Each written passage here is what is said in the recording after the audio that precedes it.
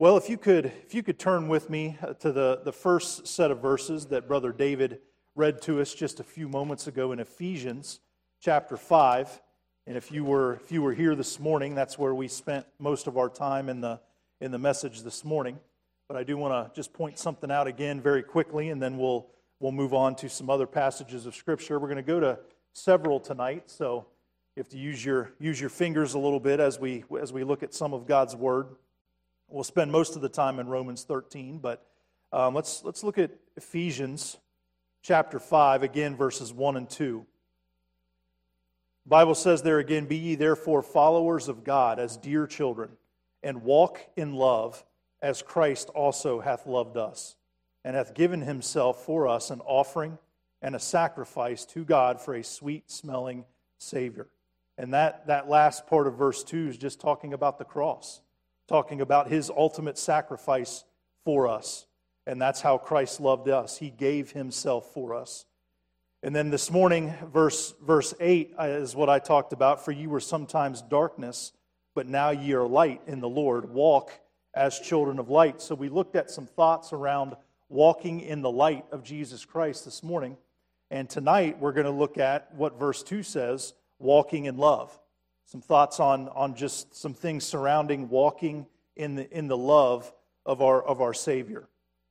And just for a moment, I just give you this kind of a thought or an illustration. I talked to you for a moment about something that had to do with basketball this morning, so I'm going to talk about basketball again tonight. I'm sorry if you don't like sports or basketball, but I'm a sports guy, and I sometimes use illustrations. But in the world of basketball, there's been an ongoing argument, I guess you could say, about who the greatest player of all time is. And typically there are two names that come up, at least in our modern age, and that's LeBron James or Michael Jordan. Okay, see, people are saying, nope, it's not him, and all this kind of stuff. It's like I said, it's an ongoing argument. And then how these guys handle their politics and how they speak out on social media often plays into that as well. But and some people will say, well, no, it was neither of those guys. It was Larry Bird or Wilt Chamberlain or whoever. But when you think about the greatest basketball player of all time, they are considered being that, or in the talk of being the greatest player of all time, because they have some tremendous skills. They are able to do things on the basketball floor that really very few people could ever do. The way they can jump, the way they can run, the way they can handle and dribble the basketball, the way that they can shoot and pass and do all of these things, play defense, guard their opponent, and all of these things that goes into being considered one of the greatest basketball players to ever live. It takes a certain amount of talent, but on top of that talent, there's a lot of work every single day that goes in to being a player at a level such as that. And let me just say this tonight. There are things that the Lord gifts us with as Christians. You can call it a talent, quote unquote. All right, He gifts us with certain things, and that He gives us naturally that we are able to use as Christians. But just like those basketball players that I was talking about, we've got to work. We've got to work at it. We have skills that the Lord has equipped us with. And tonight I'm going to talk about one of those things, and that is love. Love is something that does not come naturally to us. To love someone, especially someone who we might consider not very easy to love, takes work. It takes effort. It takes a lot of striving and focus to be able to truly love someone as Christ has loved us. So that I just want to get our minds focused on that for a moment tonight. And the title of the message this evening is, "Does the love of Christ constrain us to love?" Does the love of Christ constrain us to love? And before we begin to look at Romans, I'd like for you to turn with me for just a moment to 2 Corinthians. 2 Corinthians chapter 5, and that's where this word constraineth comes from. 2 Corinthians chapter 5, and we're going to begin in verse 14. 2 Corinthians chapter 5 and verse 14. The Bible says this, "For the love of Christ constraineth us." Now let me stop there for just a moment and talk about this word constraineth. When you look up the definition for that word, it means to hold together, to press together, to shut up together, and then further it means to press on or to urge or to impel or to excite. Here in this particular verse it means it's the exciting motive or motivating factor in the labor and self-denial of ourselves. All right, is true constraint. And that's what the love of Christ was all about. Not, his purpose of coming to this earth was nothing about him. It was about us and his love for us. He came for one purpose, and that's to die. All right, and his love for us constrained him to do what he did. And because of what has been done for us, that love ought to be constraining us to do what he did for us, for others and to others. I have written in the margin of my Bible next to the word constrain is that Christ's love should literally overwhelm us to the point of where again it's his love is welling up inside of us and it has nowhere else to go but to flow out of us and to affect other people that are around us. That's really what constraining it means here and how it's talked about. But let's read on in this passage. "For the love of Christ constraineth us, because we thus judge that if one died for all, then we're all dead." Verse 15, "And that he died for all, that they which should live not henceforth live unto themselves." So we should not be living for ourselves. We should be living for Christ because his love constrains us. And then it says, "But unto him which died for them, and rose again." We should be living unto Christ in his constraining love. Verse 16, "Wherefore henceforth know we no man after the flesh, yea, though we have known Christ after the flesh." Again, the Bible says he became flesh and dwelt among us. "Yet now henceforth know we him no more. Therefore, if any man be in Christ, he is a new creature. Old things are passed away. Behold, all things become new." Let me just stop there for a second. And the love of God has much to do with this. When we think about our old nature versus our new nature, or again, us being a new creature and old things are passed away, everything about us should have a new outlook. Everything that we do and say should be new. There is a new you. There is a new leader that is inside of you. There is a new worker, a new father, a new mother, a new son or daughter. It should be new. It should be different. There should be a new response in your life that you give to whatever the scenario is that you face. This morning I talked about this. When we get poked and when we're frustrated and when people are really pushing our buttons, those who are saved should have a new response to that type of treatment. There should be a different response. Okay, so a new creature. All things are passed away. Behold, all things are come new. And then verse 18, and all things are of God, who hath reconciled us to himself by Jesus Christ, and hath given to us the ministry of reconciliation. First of all, Christ reconciled us. He reconciled us. He restored fellowship with him. He restored our fellowship with him. So it says, and he hath given us the ministry of reconciliation. We cannot reconcile on this earth without love. We cannot do it. Verse 19, to wit, that God was in Christ reconciling the world unto himself, not imputing their trespasses unto them, and hath committed unto us the word of reconciliation. So we have to do it with the word and with our word. God's word and our word and with love. Verse 20, now then we are ambassadors for Christ. We are representatives. As though God did beseech you by us, we pray you in Christ's stead, be ye reconciled to God. And then I love verse 21. It says, for he hath made him to be sin for us. who knew no sin, that we might be made the righteousness of God in him. And I talked about that a little bit this morning in my Sunday school class, that when God looks at us, he doesn't see our fallen flesh. He doesn't see our sin. He sees the holiness of Christ. When God looks at us, he sees the cleansing blood of Christ. The Bible says we put on Christ. We're going to see that verse here in just a moment. We are hid in him. All right? Christ doesn't see it, or God doesn't see us anymore. He sees Christ. What a privilege it is. What a privilege it is to be saved and a child of the King. All right, now let's go to Romans 13, which is where we're going to spend most of our time this evening.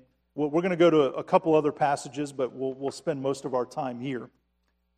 So in the first 7 verses of Romans chapter 13, it really talks about our relationship to the government. Oftentimes this chapter is referred to as the government chapter. The first 7 verses deals with our relationship concerning the powers that be. God commands us here to adhere to the law of the land and everything that is required of us. God has ordained government for our general protection and well-being.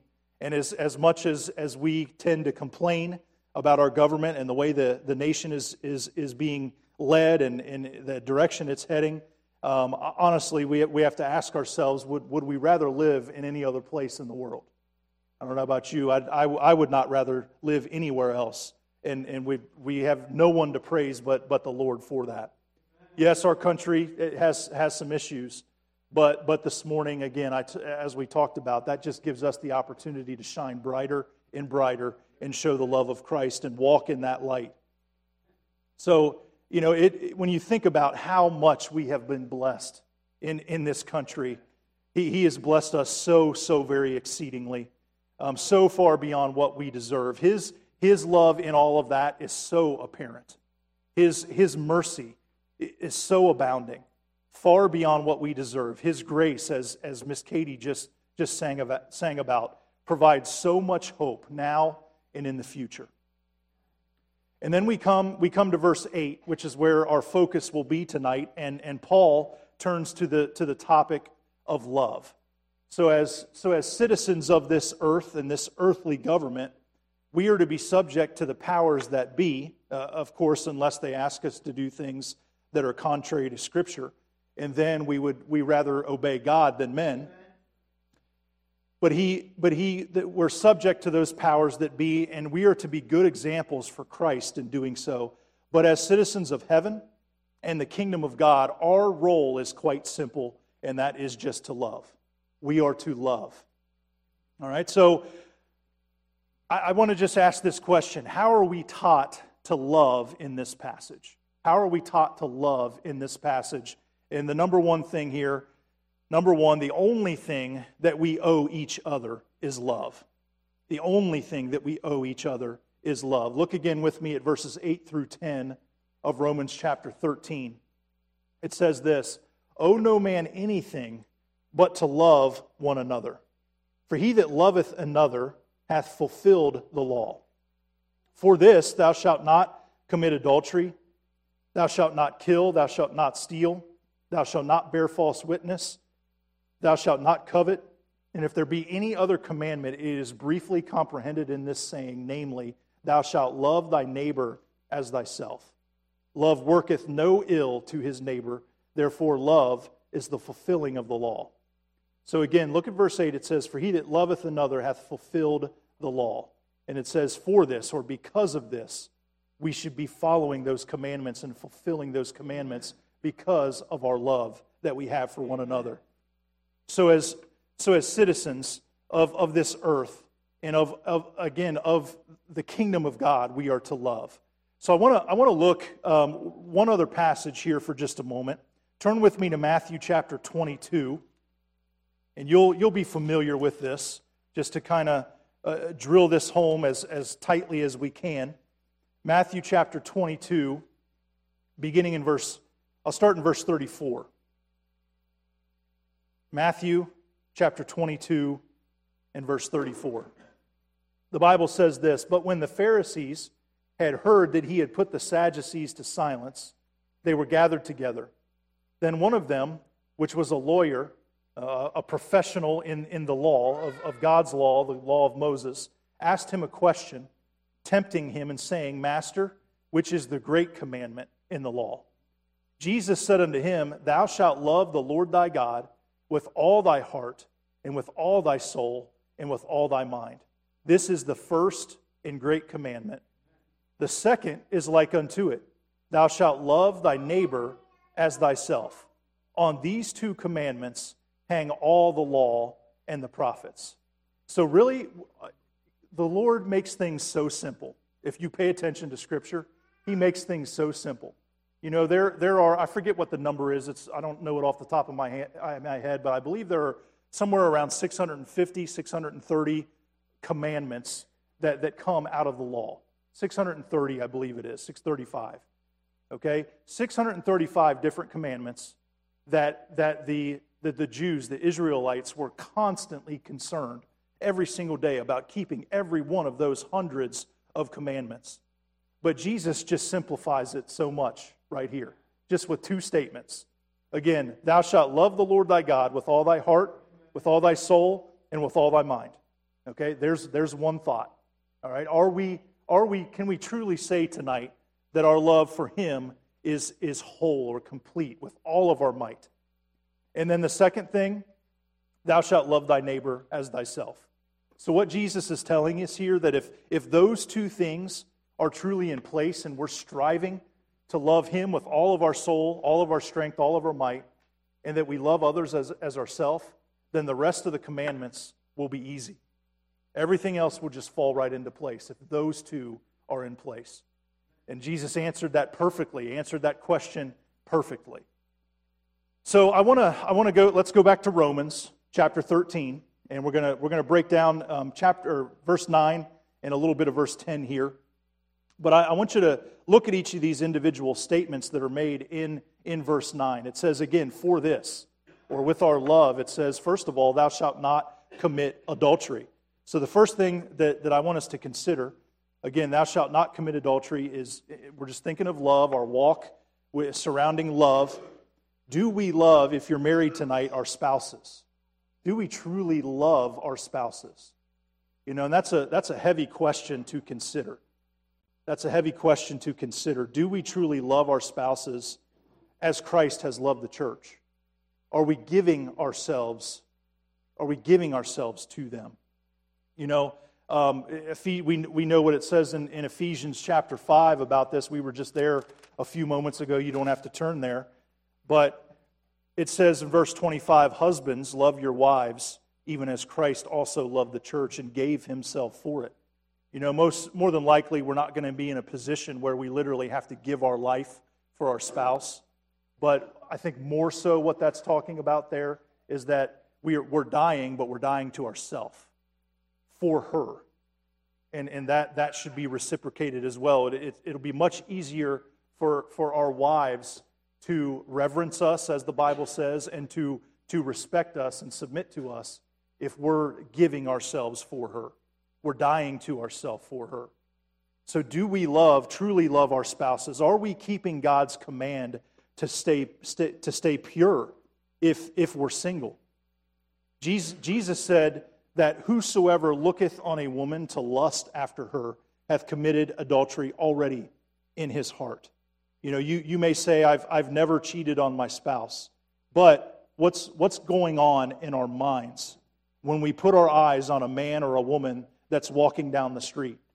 Or when we put our eyes on a man or a woman that's on the TV or computer or phone screen? What's going on in our mind? The Holy Spirit and true love for our spouse says a resounding no when the flesh and the enemy is trying to get you to say yes in a situation like that. So how are we truly doing with this command and really overcoming it with love? Thou shalt not commit adultery. And then the second thing that is mentioned in verse number 9 is thou shalt not kill. And the question that I have here for us is, do we have hate in our hearts? Listen to what 1 John chapter 3 in verse 15 says, whosoever hateth his brother is a murderer. Whosoever hateth his brother is a murderer. So the fact of the matter is that when love is lacking, for all those we come into contact with, then we can easily have a tendency to do the opposite, and that's to hate. When love is not present, often hate is right on the other side of the door. We all have people that we struggle to get along with and deal with from time to time. Maybe there's somebody popping into your head right now of somebody that, man, I just really struggle with that person. Maybe they're a brother or sister in Christ. Maybe they're not. But here's the thing. We all have somebody like that, and in that moment, when that person is really getting to us, what is it that shows up at that moment? Talked a little bit about that this morning. Does the light of Christ show up? Does love show up? Or do we just go into a fit of rage and frustration and anger and turn our back on that person and don't even want to deal with them? Our flesh, or the living Spirit of God that is in us, which one of those two shows up? We don't have to be best friends with everyone. I don't think that's what God says.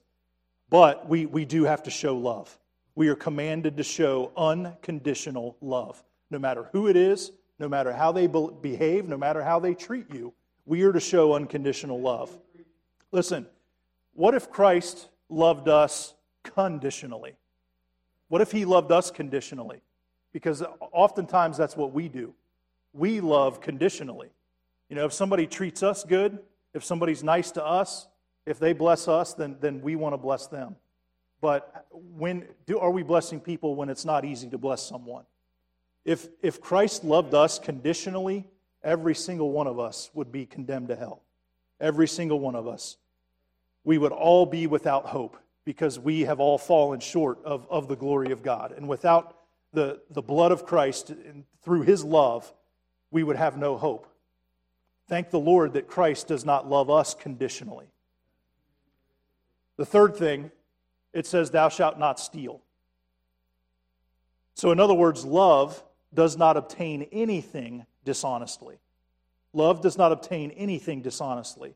Whether that's on the job, whether that's with our investments that we make, whether that's in the classroom, on a test, putting our hands on something that does not belong to us, and the list could go on here. But love does not obtain anything dishonestly. Listen to what John chapter 10 and verse 10 says. This is our Lord speaking. The thief cometh not, but for to steal and to kill and to destroy. I am come that they might have life and that they might have it more abundantly. Our enemy, Satan, is a thief. He's a liar and he's a thief. And his job, his number one goal is to come into this world and into our lives and steal every bit of joy that we have. That's what he wants to do. I talked about it this morning. He wants to devour us. He wants to make Christianity look bad. But it's our job, with the power that is given to us from Scripture and the Holy Spirit, to overcome that attack with love that doesn't even begin to steal or obtain anything dishonestly. We are to be true and honest because of the love of Christ in our lives, in everything. All right, the fourth thing, thou shalt not bear false witness. Thou shalt not bear false witness. How easy is it sometimes for us to lie, or maybe just, as we like to call it, stretch the truth a little bit? How easy is it for us to lie and stretch the truth? I think if we were completely honest, this occurs much, much more often than we would like to admit. Maybe we don't just bold-faced lie, but again, we stretch the truth. We add a detail here and there that really isn't completely true, or we take away something and hide the fact that we may be hiding something because we're embarrassed and we don't tell the whole truth. We do this kind of thing a lot, and we need to be very careful. By His very nature, God is truth, and by His very nature, He is love. But our enemy, Satan, the devil, in John 9:38, Jesus calls him the father of lies, because no truth is in Him. When we lie, or whatever we want to call it, stretch the truth, we associate ourselves with the father of lies. This morning, I talked about it. We place ourselves in the darkness when we lie, when we don't tell the truth. When we lie, we associate ourselves with the father of lies, who again, from the beginning, was a murderer and abode not in the truth. The farthest thing that we can do from the nature of God and love is to lie. We've got to commit ourselves to living honestly. All right, then the next thing, thou shalt not covet. Thou shalt not covet. And I don't have this written down in the notes, but the question that I want to ask here is, really, are we content? That's what it boils down to, is are we content? You could jot that down. That's not in there. But just some questions to think about, and then I want to turn to one other passage very briefly. Where is our heart? Again, thinking about coveting, wanting what other people have, being content or lack thereof. Where is our heart when our neighbor pulls in to their driveway next door in a new car, or builds a beautiful new addition to their home, or when someone at work receives a promotion and we're skipped over, or some recognition or accolade is given in the church or elsewhere that we think we deserved? Really what we're saying when we get jealous and envious in situations like that is that we would rather have the car or the addition or the promotion than that person does.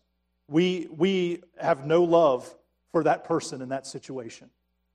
We say we deserve it, and love is far from that situation. Again, this attitude is so far from the heart of God and from showing love. Turn with me just very quickly over to Philippians. We were just in Ephesians. It's the next book over, Philippians chapter 4.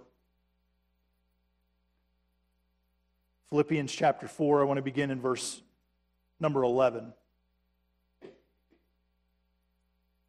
Philippians chapter 4 and verse 11.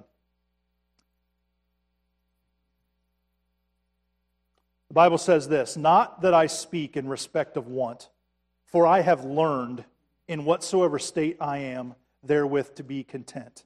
Now notice, I have this underlined and circled in verse 11 there, the word learned. Paul had to learn it. Okay, contentment does not come naturally. We have to work at it, we have to understand it and learn it and grow from it every single day. In whatsoever state I am, therewith to be content. Verse 12, "I know both how to be abased or low or not have very much, and know how to abound." He also knew how to have a lot, how to be blessed. "Everywhere and in all things I am instructed both to be full and to be hungry." So he went without food sometimes and then other times was full, both to abound and to suffer need. So Paul very clearly knew what it meant to be on both sides of the fence here when it comes to being blessed or not so much.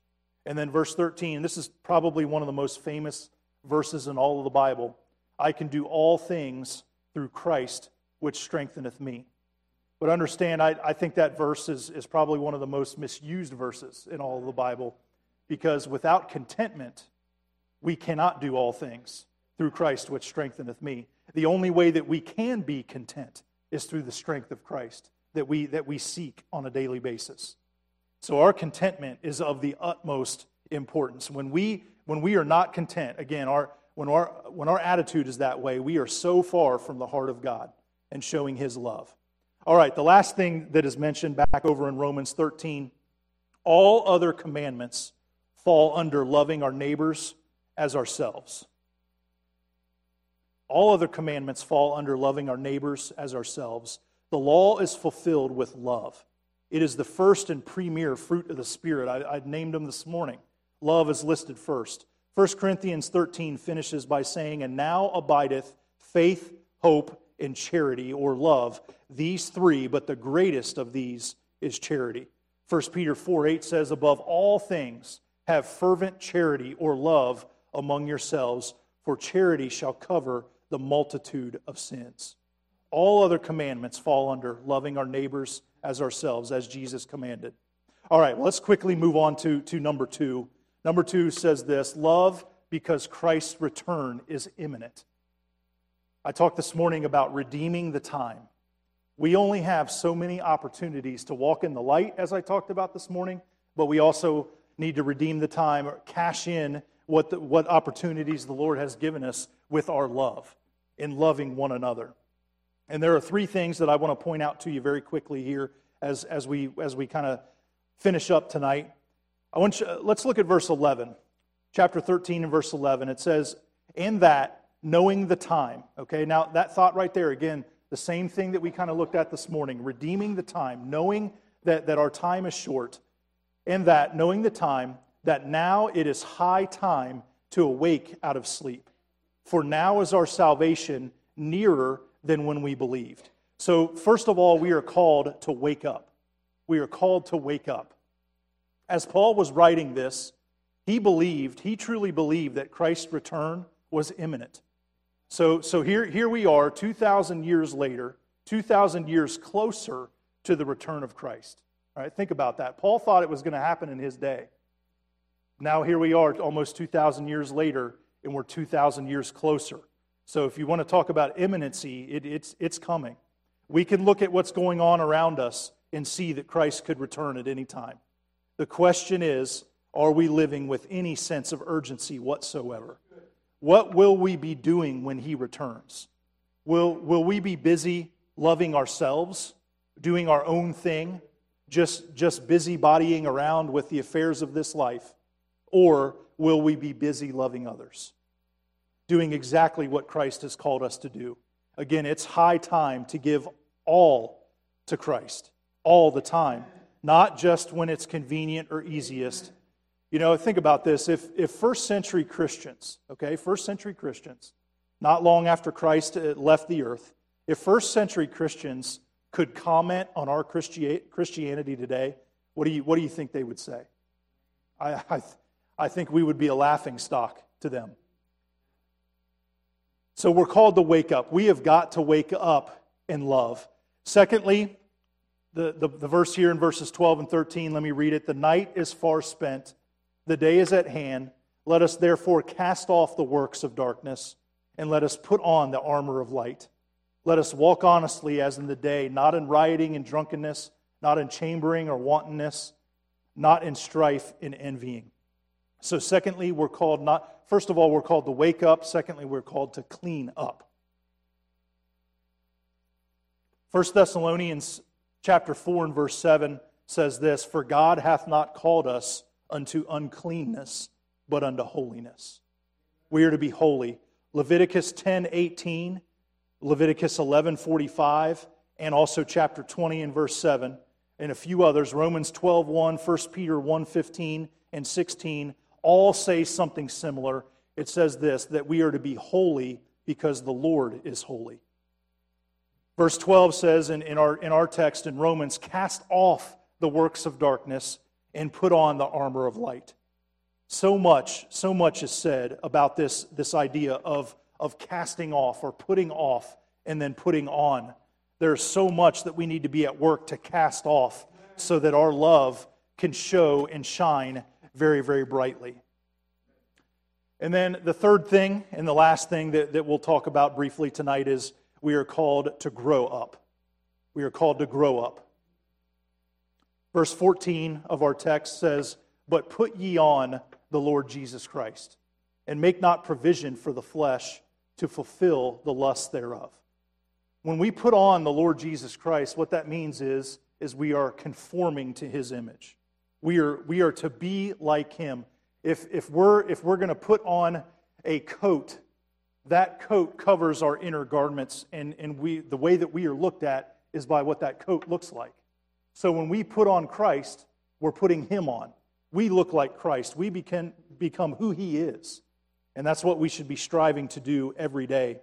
When we make the decision to put on Christ, this is not a decision that comes naturally, easy, or quickly. It's a decision to be truly like Him. Putting on Christ brings us to the very definition of the word Christian. Again, to be Christ-like, a disciple, a little Christ, a Christ follower. To be a Christian or to put Him on is a daily decision. To die to ourselves to take up our cross and follow Him every single day.